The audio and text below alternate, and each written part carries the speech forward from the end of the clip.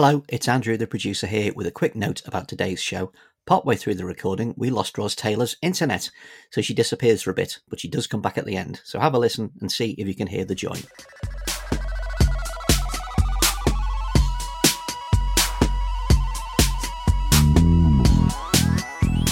Hello and welcome to the Matter is Closed edition of Romaniacs. Inspired by the government's response to every scandal, every time someone disagrees with me today, I will simply say the magic words, I consider that the matter is closed, and that will be the end of that. I'm Dorian Lynskey. Joining me today are a couple of our regulars. Still stuck in Mykonos after his flight got cancelled for the 19th time, it's our European Bureau Chief, Alex Andreou. Hi, Alex. Hello. I laughed, but really I'm crying inside. I know. You've been whiling away the time by following the British Galileo story. What's happening there? Have they done a grayling? Well, they haven't quite done a grayling in that the company they're bidding on does actually have satellites. Good start. But they are the wrong sort of satellites. And they're too small and too low to be retrofitted for the sort of GPS or Galileo type rival that we want. But what I understand is the case is that they've been promised by this company that if they survive, they will add this technology to their next generation of satellites. So we're paying a huge amount of money for jam tomorrow, when actually Space Jam. Yes, there's a really great system that we've paid for, that we helped design, and that we could have access to just by agreeing to the rules we co-drafted. But we don't want it because it has the word European in it. And where can people read your piece about this? In Byline Times. Also with us is Ros Taylor of the LSE Brexit blog and the Romaniacs British Fish Desk. Hi, Ros. Hi, Brian. Are you going to ask me how I am? I'm really hoping you're going to ask me how I am, because I'm feeling good. I'm ready to go. I'm fit as a butcher's dog. Do some press ups now. I will.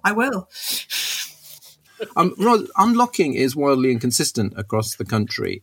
Has coronavirus sort of effectively accelerated devolution by pushing Wales, Scotland and Northern Ireland even sort of further out of Westminster's orbit? Yeah, it has. I mean, it's become suddenly very clear that we do have borders and they can be enforced with all the different lockdown regulations in different parts of the country. And we had this ludicrous moment just after PMQs today when an MP complained to Boris Johnson that there was talk of quarantining English visitors to Scotland if they went on holiday. And Johnson got very indignant and said there was no border between Scotland and England. And you can imagine how Nicola Sturgeon has reacted to that. I mean, it's absolutely ridiculous. And of course, holidays are the flashpoint for all this, because holidays are when English people tend to go to Wales and Scotland for their holidays, and they want to do so. And it is for a long time the feeling, particularly in Wales, that English people exploit Welsh resources in all sorts of ways, whether it's water, reservoirs, holidaying, and that will become even more acute now, that feeling. And it's why the air bridges that the government wants to set up are so important, because they're going to provide basically a safety valve for people who are immensely frustrated and want to go on holiday. Our special guest this week raises spirits across the land every Sunday morning with his diagnoses of the Labour left, the future of British politics, the rise of populism, and other fun developments in The Observer. Returning to Romaniacs, it's Nick Cohen. Hi, Nick. Hello there. So last week, we saw the swift defenestration of Rebecca Long-Bailey over a retweet of an interview with actor Maxine Peake. Has Starmer decided that he doesn't need the Labour left on side, and that the people who are angered by this were sort of out to get him anyway? What do you think the political calculation is, quite apart from the issue of the zero tolerance of anti-Semitism? What's the calculation? Well, he knows at the last election, Labour canvassers were knocking on doors of people who've always voted Labour and said, some people said, I'm not going to vote for a racist party. I'm not going to vote for an anti-Semitic party. I'm not going to vote for a party that supports dictatorship in Iran, in Russia, in Venezuela. And He's just said, if we're ever going to get close to power again, remember they've already lost 4 elections, lose 5, and you start wondering, well, what the hell's the point of this party? You've got to, we've got to have a break with this. And an underestimated, I wrote about this, but not many others did, underestimated thing about Starmer is he's seen it all. First of all, he was in the meetings with Corbyn, with Seamus Milne, with all the post-Stalinists, to put it politely. In his own constituency in Camden, every minor election for every branch secretary in the local Labour Party has been the most savage political war. Momentum in Camden absolutely went for him, denounced him, even though, I mean, to his shame, I would say, even though to his shame, he loyally served Corbyn and never uttered any protest. You know, they knew he wasn't one of them, and they went for him. They went for his friends. So, you know, it is personal as well. The internecine warfare in the Labour Party, he's lived through it all. So as much as the political calculation, I imagine there's some personal calculation there as well. Well, meanwhile, Seamus Milne has finally gone. In the Momentum elections, the more conciliatory Forward Momentum faction swept the board, while the anti-Starmer Momentum renewal flopped. What has happened to that part of the Labour left? Is it as impotent as it seems? Or is it kind of licking its wounds and regrouping? Is it something that kind of that could cause serious trouble for Starmer later, even though it seems incapable of doing so now?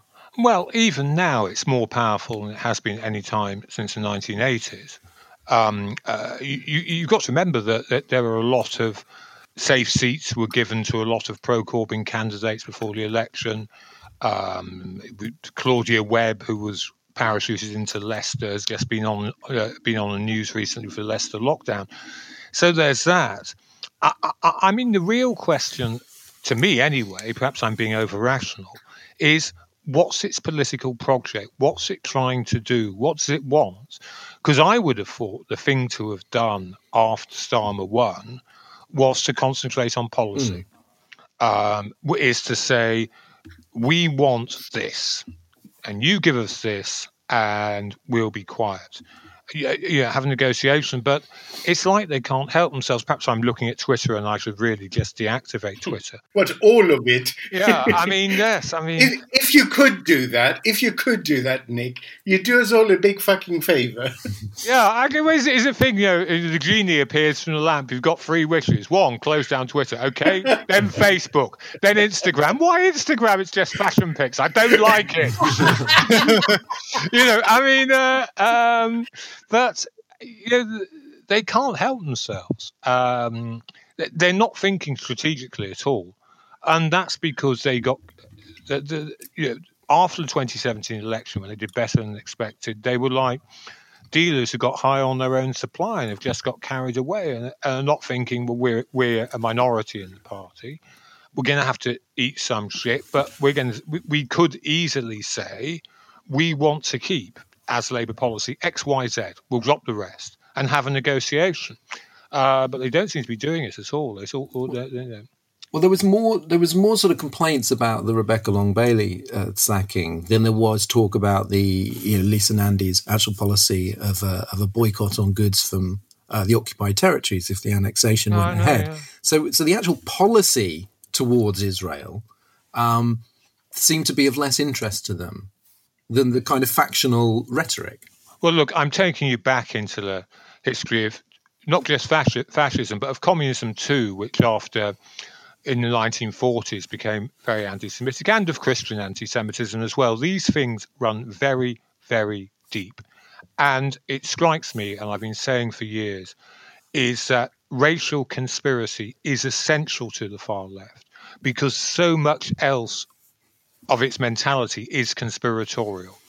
That elections are a sham, that the working class is brainwashed into not voting for communists, that the whole world is a facade behind which lie the real rulers manipulating and cheating people. And if you go down that road, sooner or later, you will get into anti-Semitism, because who are in communist, fascist, ultra-religious reactionary force who are the ultimate manipulators. It's the Jews. And I think they find it terribly, terribly hard to give up. My mother actually knows Maxine Peake in the Labour Party in Manchester, and she told her off, which made me maybe feel sorry for Maxine Peake, having experienced of my mother's telling herself over the years. But, I'm sure Maxine didn't even, it's so automatic now. You don't say a white cop kills a black man in America and think, you know what? They don't need anyone to teach them how to do that. They've been doing it for 400 years. You don't think about the whole history of slavery, of the Klan, of Jim Crow, of the mass incarcerations of blacks in the prison system. You have to bring Jews into it. And that is just automatic on the British left.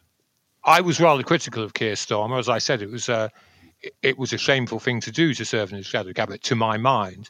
But he is just saying, enough of all of this. This will not stand anymore. And to my mind, he deserves some credit for that.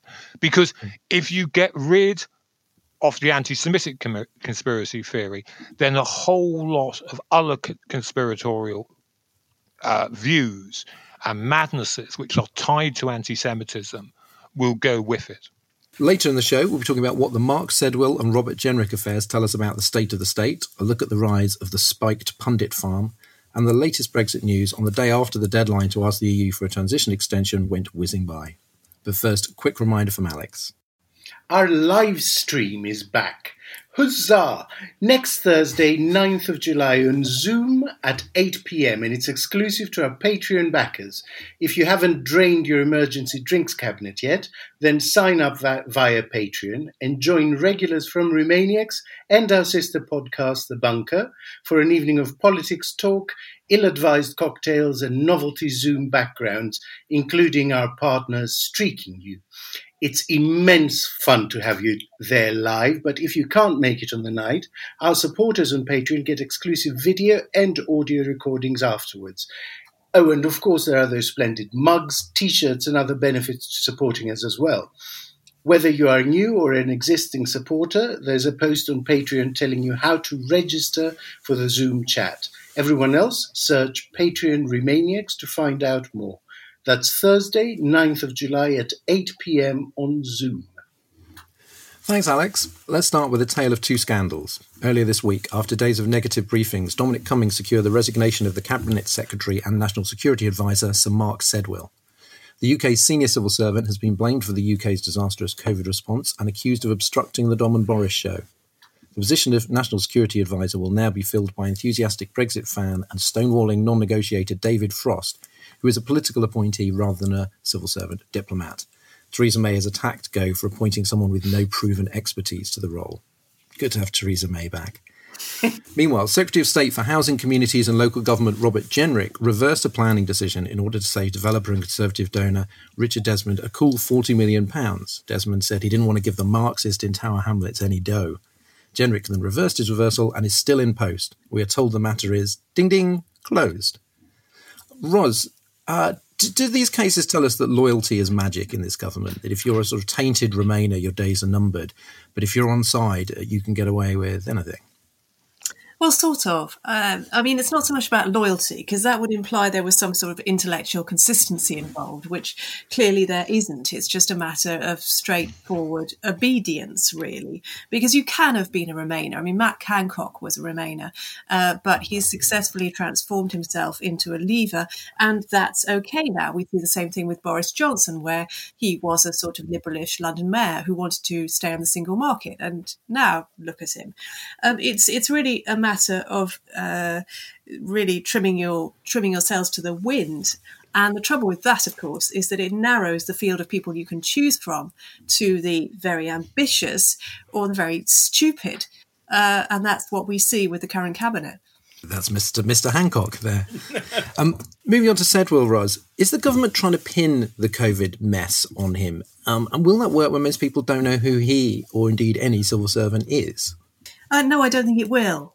I mean, it's been an extraordinary few months because we had a weird period when Johnson was very ill and in hospital and recovering, when really if you recall, no significant decisions could be made because the constitutional arrangements in this country didn't allow anybody to be installed as a stand-in for Johnson. And so for me at the time, it was extraordinary just realising that there was no plan, nobody could say anything because Johnson had absolute power and we had to wait until he was capable, I use that word loosely, of making decisions.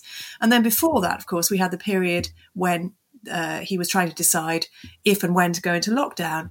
And we know from the minutes of the SAGE meetings, and we know what was going on now, that it was very much a government decision informed by SAGE. And I don't see how Sedwill can really be brought into it at all. It's a mystery to me how he can be held accountable in any way. Nick, the generic casing is especially egregious. I mean, very sort of old-fashioned Tory behaviour, literally making sure that tens of £1 were taken away from disadvantaged communities and kept by a very rich man. Under a previous administration, in a kind of pre-Brexit world, would you have expected this to be a scandal which he would have resigned already? I think there'd been a better chance if COVID wasn't happening because that's so dominated the news. I mean, it is just disgusting. One reason why, of course, he may not have resigned is Richard Desmond has not just been schmoozing this character, he's been schmoozing Boris Johnson. And just as a side point in terms of cultural history, he's a porn baron. He made his fortune in pornography. And there was a time when hypocritical, heterosexual, white upper middle class men, though they may be, Tories would have fought twice before associating themselves and doing favours with porn barons. But then there was a time when Tories would have felt once, twice, 1,000 times before ever letting someone like Boris Johnson lead their party. So we are in a new world. Yes, I think he probably, the government would have been under far, far more pressure if, we weren't living through this health catastrophe, which obviously so dominates the coverage. But I also think that, the Conservatives seem so well established. It sounds like wishful thinking to imagine them ever losing. But there is a whiff coming from this government now of, if you're the boss's made man, if you're one of his guys, it doesn't matter what you do, whether you're Dominic Cummings or Jenrick or whoever, you will never have to resign. And I think if that keeps building up, that will present a long-term problem for the Conservative Party. There's just however different these ages are, there's just a bit of the smell of the decay of the Major administration around them now. Right, because there is the assumption sometimes that people go, well, if someone hasn't resigned, then the scandal didn't really matter. But obviously enormous damage was done to the government's reputation and poll ratings by the Cummings scandal, even though he stayed in place. And if when that story came out, Dominic Cummings had resigned or even just apologised, none of that damage would have happened. As it is, it's done a vast amount of damage. That idea of one law for them, another law for us is a killer, and it's a sign of Johnson's hubris, that he doesn't realise how, once that view gets settled in the public mind, a politician and his party is in an awful lot of trouble. Alex, Cummings is very much loathed in the country now, but does the removal of Sedwill show that, in number 10, where it counts, is that he's actually stronger than ever, or is that just what he's trying to put across? He will be increasingly stronger until he's out. That's the nature of the beast. When you survive a scare, you're emboldened.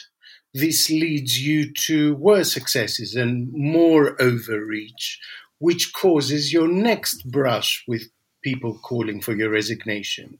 So that is how the cycle works. But I think it's a mistake, and I've seen it a lot recently, to consider Johnson / Cummings as one entity. They're not. Their objectives will eventually diverge, because Johnson's legacy is to be thought of as a great prime minister via the route of least resistance, because he's ultimately a really fucking lazy man. While Cummings's legacy is to shake up all of Whitehall. And at some point, those two things will clash. Well, you're a former civil servant. Do you think, what will this do to the civil service if they're sort of frightened of being trashed in public and have these almost sort of ceremonial executions? Obviously, Cummings thinks it'll make them buck their ideas up. But will it? Of all the things that we've said this many times on this program, that we have a sort of constitutional a nexus that depends on convention, depends on basically on people being decent. And the civil service is at the center of that, because it literally cannot respond to shit politicians throw at it. And so a lot of people misunderstand its role. The civil service is not there just to implement government policy. It's part of our democratic checks and balances. It's there to act as a brake often. You want risk-averse people pointing out the pitfalls so you can be bold. To be bold necessitates you knowing all the facts. Otherwise, you may just be being stupid. How do you know the difference if you don't know the facts? And the worry, Alex, is that in this kind of culture where, Cummings originally says, I want weirdos and misfits with original ideas. No, he doesn't. Yeah. Nor does Johnson. He wants yes men and yes women. The danger is that, to use a cliche, that civil servants will worry that they're damaging their careers if they speak truth to power. There was a briefing in the Telegraph in February from very senior Conservative sources, which provided what they called a shit list of senior civil servants they wanted out. And when you look for explanations, it's because so and so at the Treasury was saying Brexit could cause a lot of economic problems. Well, you want the Treasury to be saying that because it's true. One, it's true, and two, ministers have got to understand what the problems are ahead. And as Alex says, they're then perfectly entitled to ignore it or do what they want. Civil servants are not policymakers. They always. I wish people met more civil servants, because they're nothing like the caricature. Yeah. I mean, they always say they follow the political policy. But it's their job on behalf of the rest of us to spell out the problems. Yeah, I think at the moment it's actually even more basic than that. Just speaking to people I used to work with who work in Whitehall now, I think they've gone beyond this idea that they're frightened of being trashed in public. I think they're just knackered. Actually, they're too exhausted to be frightened, because fear can be a driver if used right. It's not a pleasant thing, but it can drive performance. But if you work in a constant adrenaline rush for 4 years, eventually you're too tired to be scared. You're too tired to be anything or do anything. And I think a lot of people are there right now. I'd be very interested to see the figures for civil servants signing off with mental health problems and stress-related stuff. And Alex, then they've had COVID on top of this, where friends of mine in the Treasury say they have never seen people work so hard. So you've had Brexit, you've had an authoritarian administration, which, as Ross was saying, they're really rather pathetically trying to shuffle off its responsibilities and blame civil servants for its own fault. And then you've had the COVID crisis, which across Whitehall has just been absolutely massive. Yeah. I wouldn't be at all surprised if people just say, I'm going to take a job as an SAS soldier because it'd be an easier life. Before we move on, I want to recommend a thread by the historian Robert Saunders, a former Romaniacs guest, where he says, if we want a more presidential system, we need to build the democratic safeguards of a presidency. Without them, every change simply concentrates power in number 10 and removes constraints. And he's very good on constitutional implications. Ros, finally, what did you make of Boris Johnson's supposedly Rooseveltian New Deal this week? George Eaton in the New Statesman points out that £5 billion is only 0.2% of GDP, whereas Roosevelt's New Deal was a smidgen higher at 40%. This is just extraordinary because these announcements are almost all rehashes of stuff that's already been announced, and in some cases are even less than was previously promised. I mean, you're talking about rebuilding 50 schools. That is barely one borough's worth in London. I mean, it's just hardly anything. And it's also the obsession with building that Boris Johnson has. And we've talked about this before and his love of, riding on big machines and stuff. But it betrays a sort of fundamental lack of understanding of what the labour market looks like. Not everyone can be a builder, and the jobs that are going to be lost are usually often going to be part-time service industry jobs that women are doing. And yes, women can be builders, but I can assure you that it will be impossible for me, for example, to be a builder. I'm too old, I'm too unhealthy, and I have childcare responsibilities. You cannot just move the workforce around like you're playing Bob the Builder on your clay mat. And it's amazing to me that he thinks that just talking about building things is in some way going to restart and stimulate an economy which is very dependent on the service industry and has been for a long time. Sounds like you're talking Britain down again. I warned you about that. It's all I do, isn't it? It's all I do. If you've just arrived in Britain from space, you might assume that the most powerful and popular political grouping in the country was a group of former Marxists turned hard-right libertarians based around the website Spiked Online. Brendan O'Neill, its figurehead, both figuratively and literally, is a regular on TV news shows. Claire Fox made her name as a contrarian on Radio 4's The Moral Maze and founder of the Academy of Ideas before becoming a Brexit Party MEP. And now another graduate, Munira Mirza, is head of the No. 10 Policy Unit after a spell as Boris Johnson's Deputy Mayor for Culture and Education in London. How did a tiny far-left group evolve into outriders for the libertarian right? Nick, this is quite a complicated story, but we should at least try and give you the thumbnail version. I'll give it a go. Of the that they started as the Revolutionary Communist Party, and obviously some of them were too young to be there at the beginning. Of course, yeah.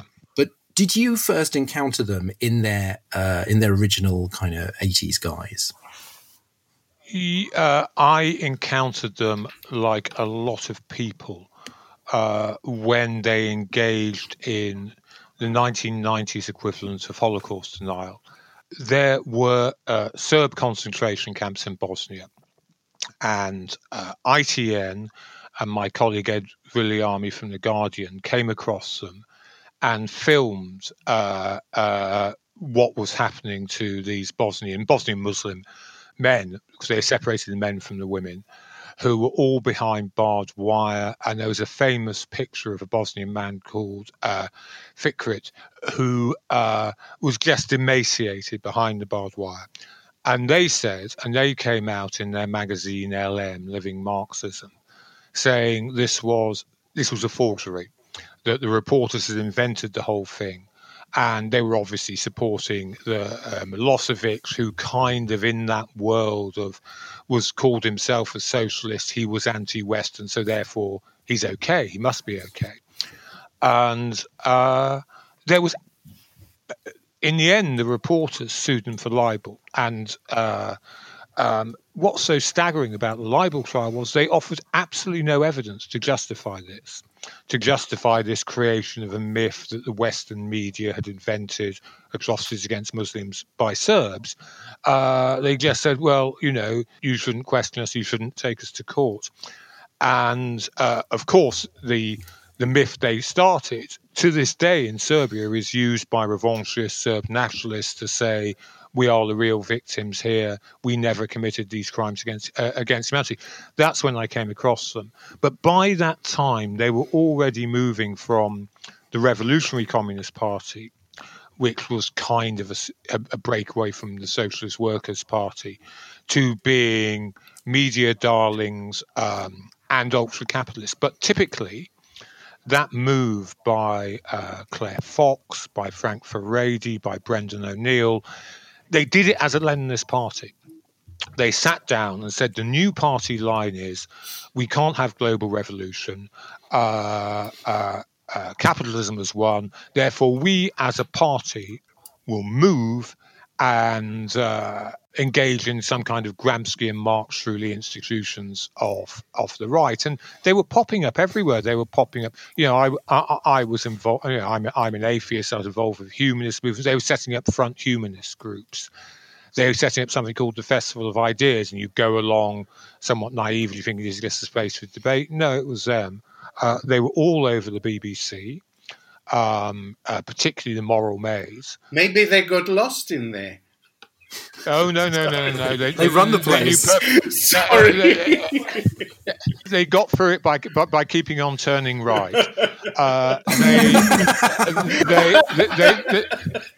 They hooked up with Policy Exchange, which was and is a very interesting Tory think tank.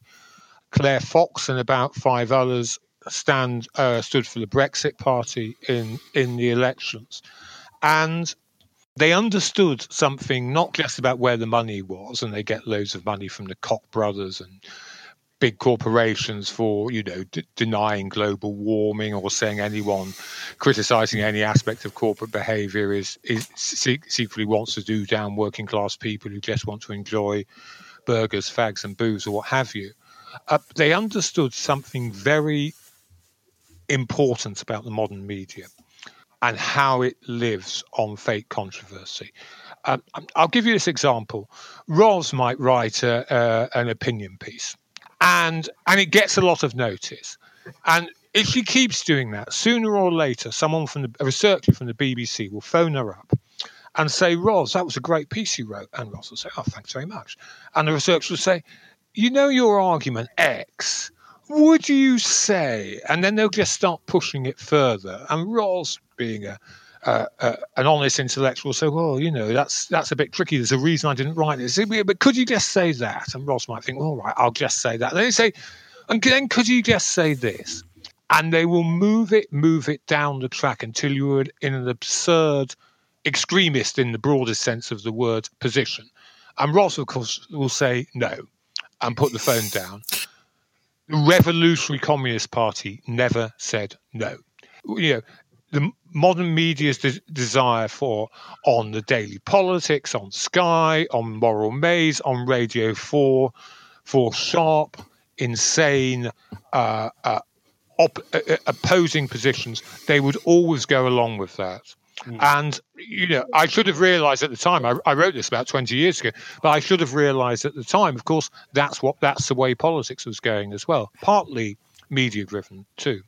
It's fascinating you should say that, Nick, because as it happens, I have been responsible for commissioning Brendan O'Neill, a leading Spike commentator in the past, because I was deputy editor on The Guardian's Comment is Free for quite some time in the late around 2006, 2010 kind of time. Oh, right. And that meant that I had Brendan O'Neill ringing me up and saying, I've read this on your website and it's just rubbish, isn't it? Come on. You can't let that stand. It's just, there's no common sense at all. And basically, what he did very effectively at the time was to play on a sense of, I suppose, slight guilt on our part that we might not be representing all points of view accurately. And you have to remember this was a different era when things had not become as extreme as they have at the moment.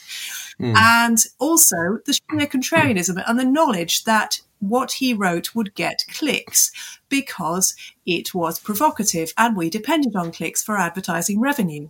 And fundamentally, that was what was driving the publication, the fact that he was even able to get regularly onto The Guardian's Comment is Free website, which is not something I'm proud of, by the way, but which I freely admit to. And it was all part of this ecosystem, as you say, Nick, of professional contrarianism and knowing the weaknesses of the left and where, from personal experience in many cases, and where you could carve a way in. So, Alex, the traditional justification for contrarianism is that, fizzy prose and provocative arguments and worth reading if you disagree and so on.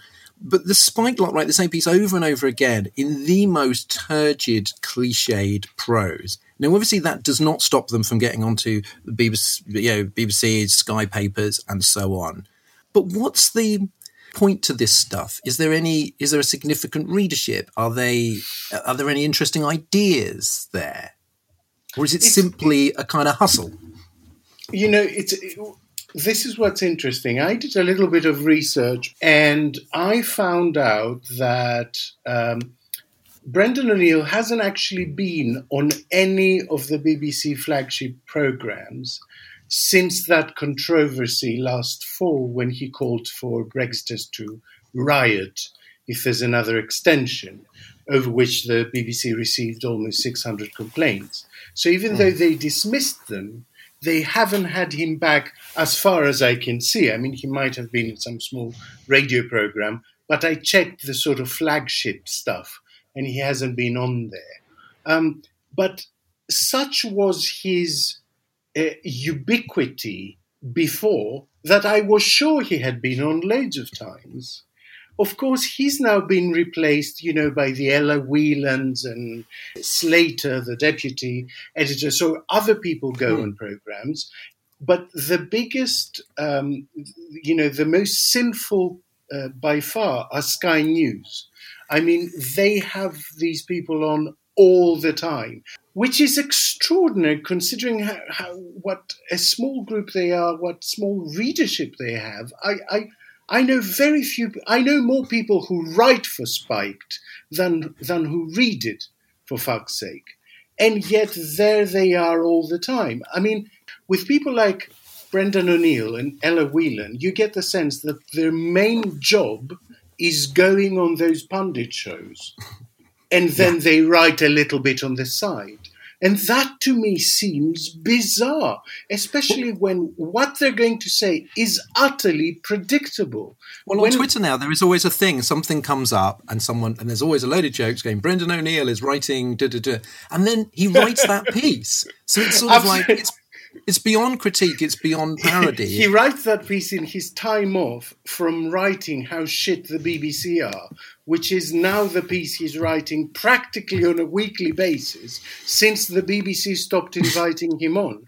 Nick, you're an expert on the kind of weirder parts of the left. And what we've got here is sort of the former staff of Living Marxism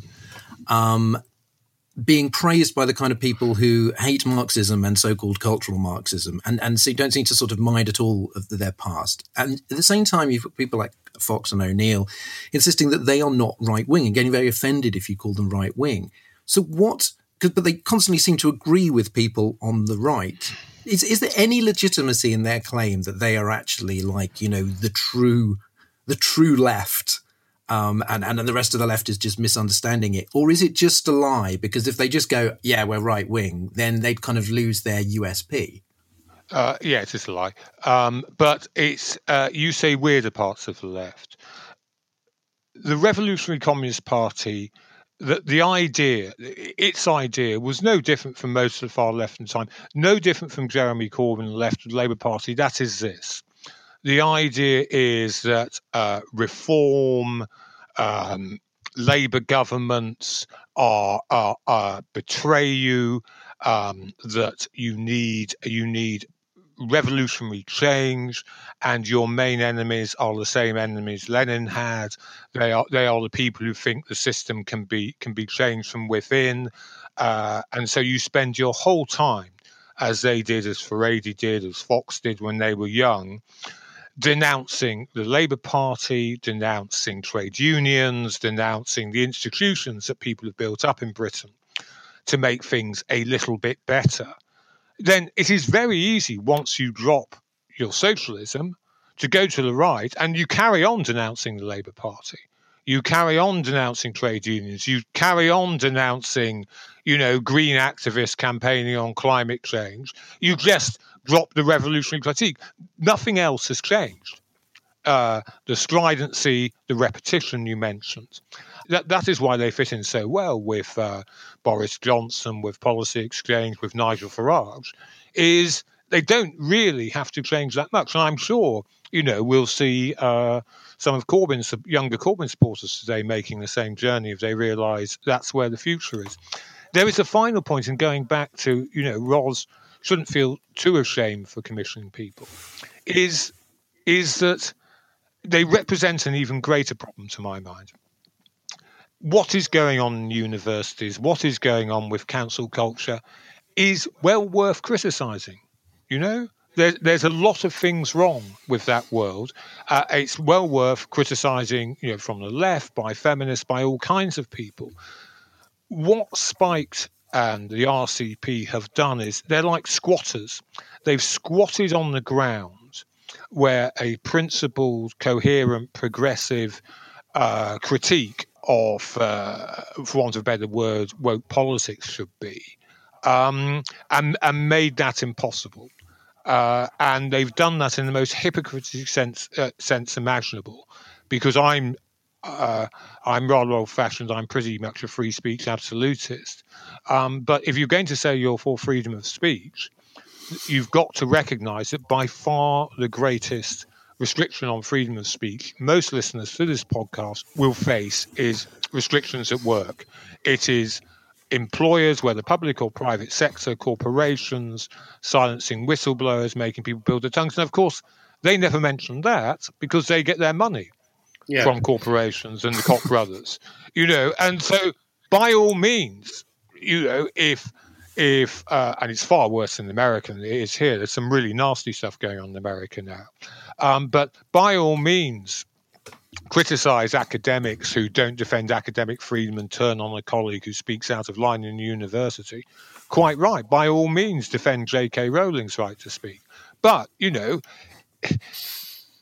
you've also got to, if you have any intellectual credibility or consistency about you, look at what happens in the workplace. Look at the power of money. And, of course, that they will never do. So, Nick, I wanted to wrap up by asking, how you actually respond to these people, because, there's sort of, there doesn't seem to be any point in trying to sort of counter the arguments of a sort of Brendan O'Neill column. And yet you do have people like Munira Mirza in quite important positions. They do seem to be able to sort of steer the debate. Is there an ideological project, a serious project here to wrestle with, or is there a kind of just a rolling grift in order to kind of keep things spicy and keep them on telly? Like, is there a project that we should take seriously and try and counter? Oh, there is an ideological project, yes. It's the ideology of Trump. It's the ideology of Brexit. It is coming up with pseudo class-based arguments for reactionary policies. It's fighting culture war. Mirza in Downing Street urged Johnson to turn the last election, the 2019 election, into a culture war. He said there's no need. Corbyn will give me millions of votes on his own. I don't need to do anything. She's urged him again to do it in recent weeks because, that's what works for the American right. That's what she and the RCP believe in. Johnson's divot about it and doesn't actually like doing it very much. But that's the pressure they're coming from. I'm sure when the Tories are in the corner, and as we were saying earlier in the programme, that moment could be coming, that they will turn to that as a means of shoring up their vote. You fight them by exposing them. For years, there's only been in the national press, there's some very good bloggers. There's a guy called Bob from Broccoli who everyone should read. But in the national press, it's been me and George Monbiot. Year in, year out, every time we've got a slow week, we say, we'll do the Revolutionary Communist Party again, because they're still on the moral maze, and still Michael Burke is not asking them a single hard question about who they are and what they believe in. As I said, I believe in freedom of speech. Freedom of speech does not exclude the right to criticise. Freedom of speech demands criticism and hard questions, and the BBC and Sky never asked hard questions. They never said, well, hold on a second, Claire Fox. You worked on Living Marxism when it was publishing fake news stories about excusing the Serbs as they massacred Bosnian Muslims. what the fucking hell are you doing on a program called The Moral Maze? They didn't because they couldn't. Because these people understand that once you're inside the media, once you're there as a BBC talent or Sky talent or whatever, you never get asked the hard questions. Now it's time to indulge the better angels of our nature, and that means To the Barricades, where we suggest a cause that's a better use of your time than reading old copies of Living Marxism. Nick Cohen, as our special guest, it's your turn to suggest somewhere our listeners can put their energies.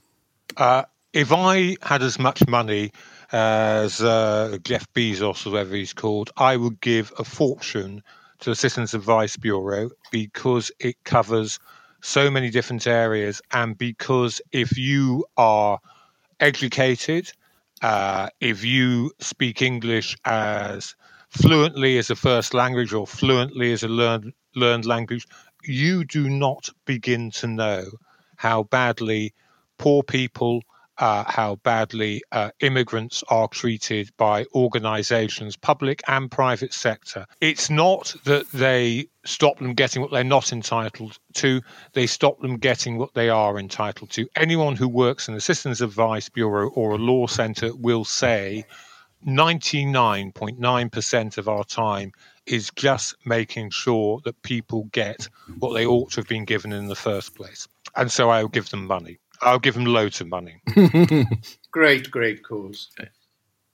Before we go, there's just time to round out some of the smaller Brexit stories of the week. Poland is being threatened with a smaller payment from the EU Coronavirus Recovery Fund because of its repressive activities towards LGBT citizens and its cavalier attitude to the rule of law. Poland is making a mockery of our values and gets rewarded for it, complained one EU diplomat. Alex, is this a good thing to have financial penalties for these autocratic regimes? And is there a harder line yet that could be taken? Look, it is and it isn't, because the problem is that if it becomes a financial calculation, then you're giving people permission to do really shitty things and pay the fine afterwards. And so, as a first step, as a sort of warning bell being rung, yes, I support it fully, but I think you need to find different sanctions that will actually bite when, countries are being incompatible. What Poland is doing, what Hungary is doing a lot of the time, is incompatible with the EU. If they were up to this shit before they joined, they wouldn't be allowed to join. It's as simple as that. Ros, even though we've passed the extension threshold, no deal is apparently looking a bit less likely this week, which is probably counterintuitive to people that haven't been following it. What's going on here? Well, it's very hard to tell, is the first thing to say, but there have been indications that Johnson is moving away from countenancing no deal, although he may still talk the talk about it being, if we can always walk away, etc., because he recognises that he has a stronger opponent in Keir Starmer than he did in Jeremy Corbyn, and because he doesn't want to give Starmer the ammunition of Johnson essentially failing to have secured a deal. It would make him look like a failure in many respects if he walks away, or if he gets away, he just leave without one, and he suspects that Starmer would take full advantage of that. So some people, some commentators, not all of them, think that makes it less likely that we will crash out. And finally, you've got some squid news for us, which is a very niche bit of seafood policy. Yeah, I have to admit, this came as a shock to me because I thought I knew a reasonable amount about the British fishing industry by now. Not an expert by any means, but no, it turns out that there's a big squid issue. And it comes out of that locus of all that's most British, the Falkland Islands. Because apparently about a third of the Falkland Islands government revenue comes from fish, including squid. And this squid is caught and goes into Spanish ports and is then eaten by Southern Europeans. Apparently about half of all the calamari eaten in Southern Europe is from the Falkland Islands. And this means that it is imperative we get a deal on fish, because otherwise the squid in particular would be subject to a 6% import tariff, which might make it very uncompetitive in squid terms. So it all comes back to Falkland Islands again, basically. That's amazing. That is amazing. That is amazing. That's our podcast for this week. The Brexit Bridge will return next week. Thanks to Roz and Alex and our guest, Nick Cohen. Nick, what are you working on at the moment? I've got a mass of research from Rob Ford, who's a great political scientist, on the divisions, the long-term divisions in Brexit Britain, and I'm trying to read it without my tiny innumerate brain going all wonky and turn it into a 3,000-word piece. And I've just finished a long piece in praise of Anne Applebaum, whose latest book on Trump, Brexit, Orban and Law and Justice is sensationally good. I just think she's one of the best writers around at the moment. She's so good because she knew so many people who ended up supporting Brexit and Trump, or working for Law and Justice in Poland, or for Orban in Hungary, when they all just seemed to be normal centre-right wingers who believed in democracy and open societies and were against communism. And now, as Alex was saying earlier, what is happening in Hungary and Poland is the one-party state is coming back. And Anne was friends with, they were godmother to her children, with loads of people who haven't just gone along with it, been involved in implementing it, and Brexit and Trump. So she's got this great insider's view of what is happening to the Western world.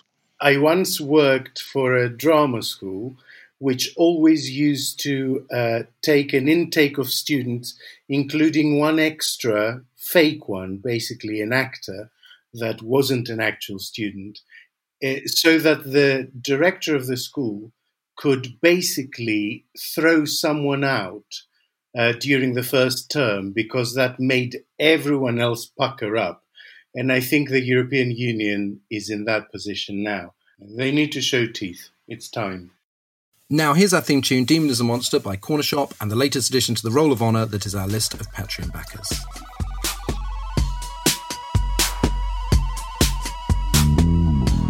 Hello, and thanks from me to Oliver Lewis, Lisa Nichols, Andrew Butkiewicz, Hula, and Paul Renier. Hello, and many thanks from me to Miranda, Donald McBeath, Simon Hargreaves, Gemma Michalski, and Dan Morrison. And hello from me to Vanessa May, Judith Poser, Gribbles, and Marina Hurst. Take care and see you next week. Romaniacs was presented by Dorian Linsky with Roz Taylor and Alex Andreou. The producer is me, Andrew Harrison. Audio production was by Robin Leeburn. Romaniacs is a Podmasters production.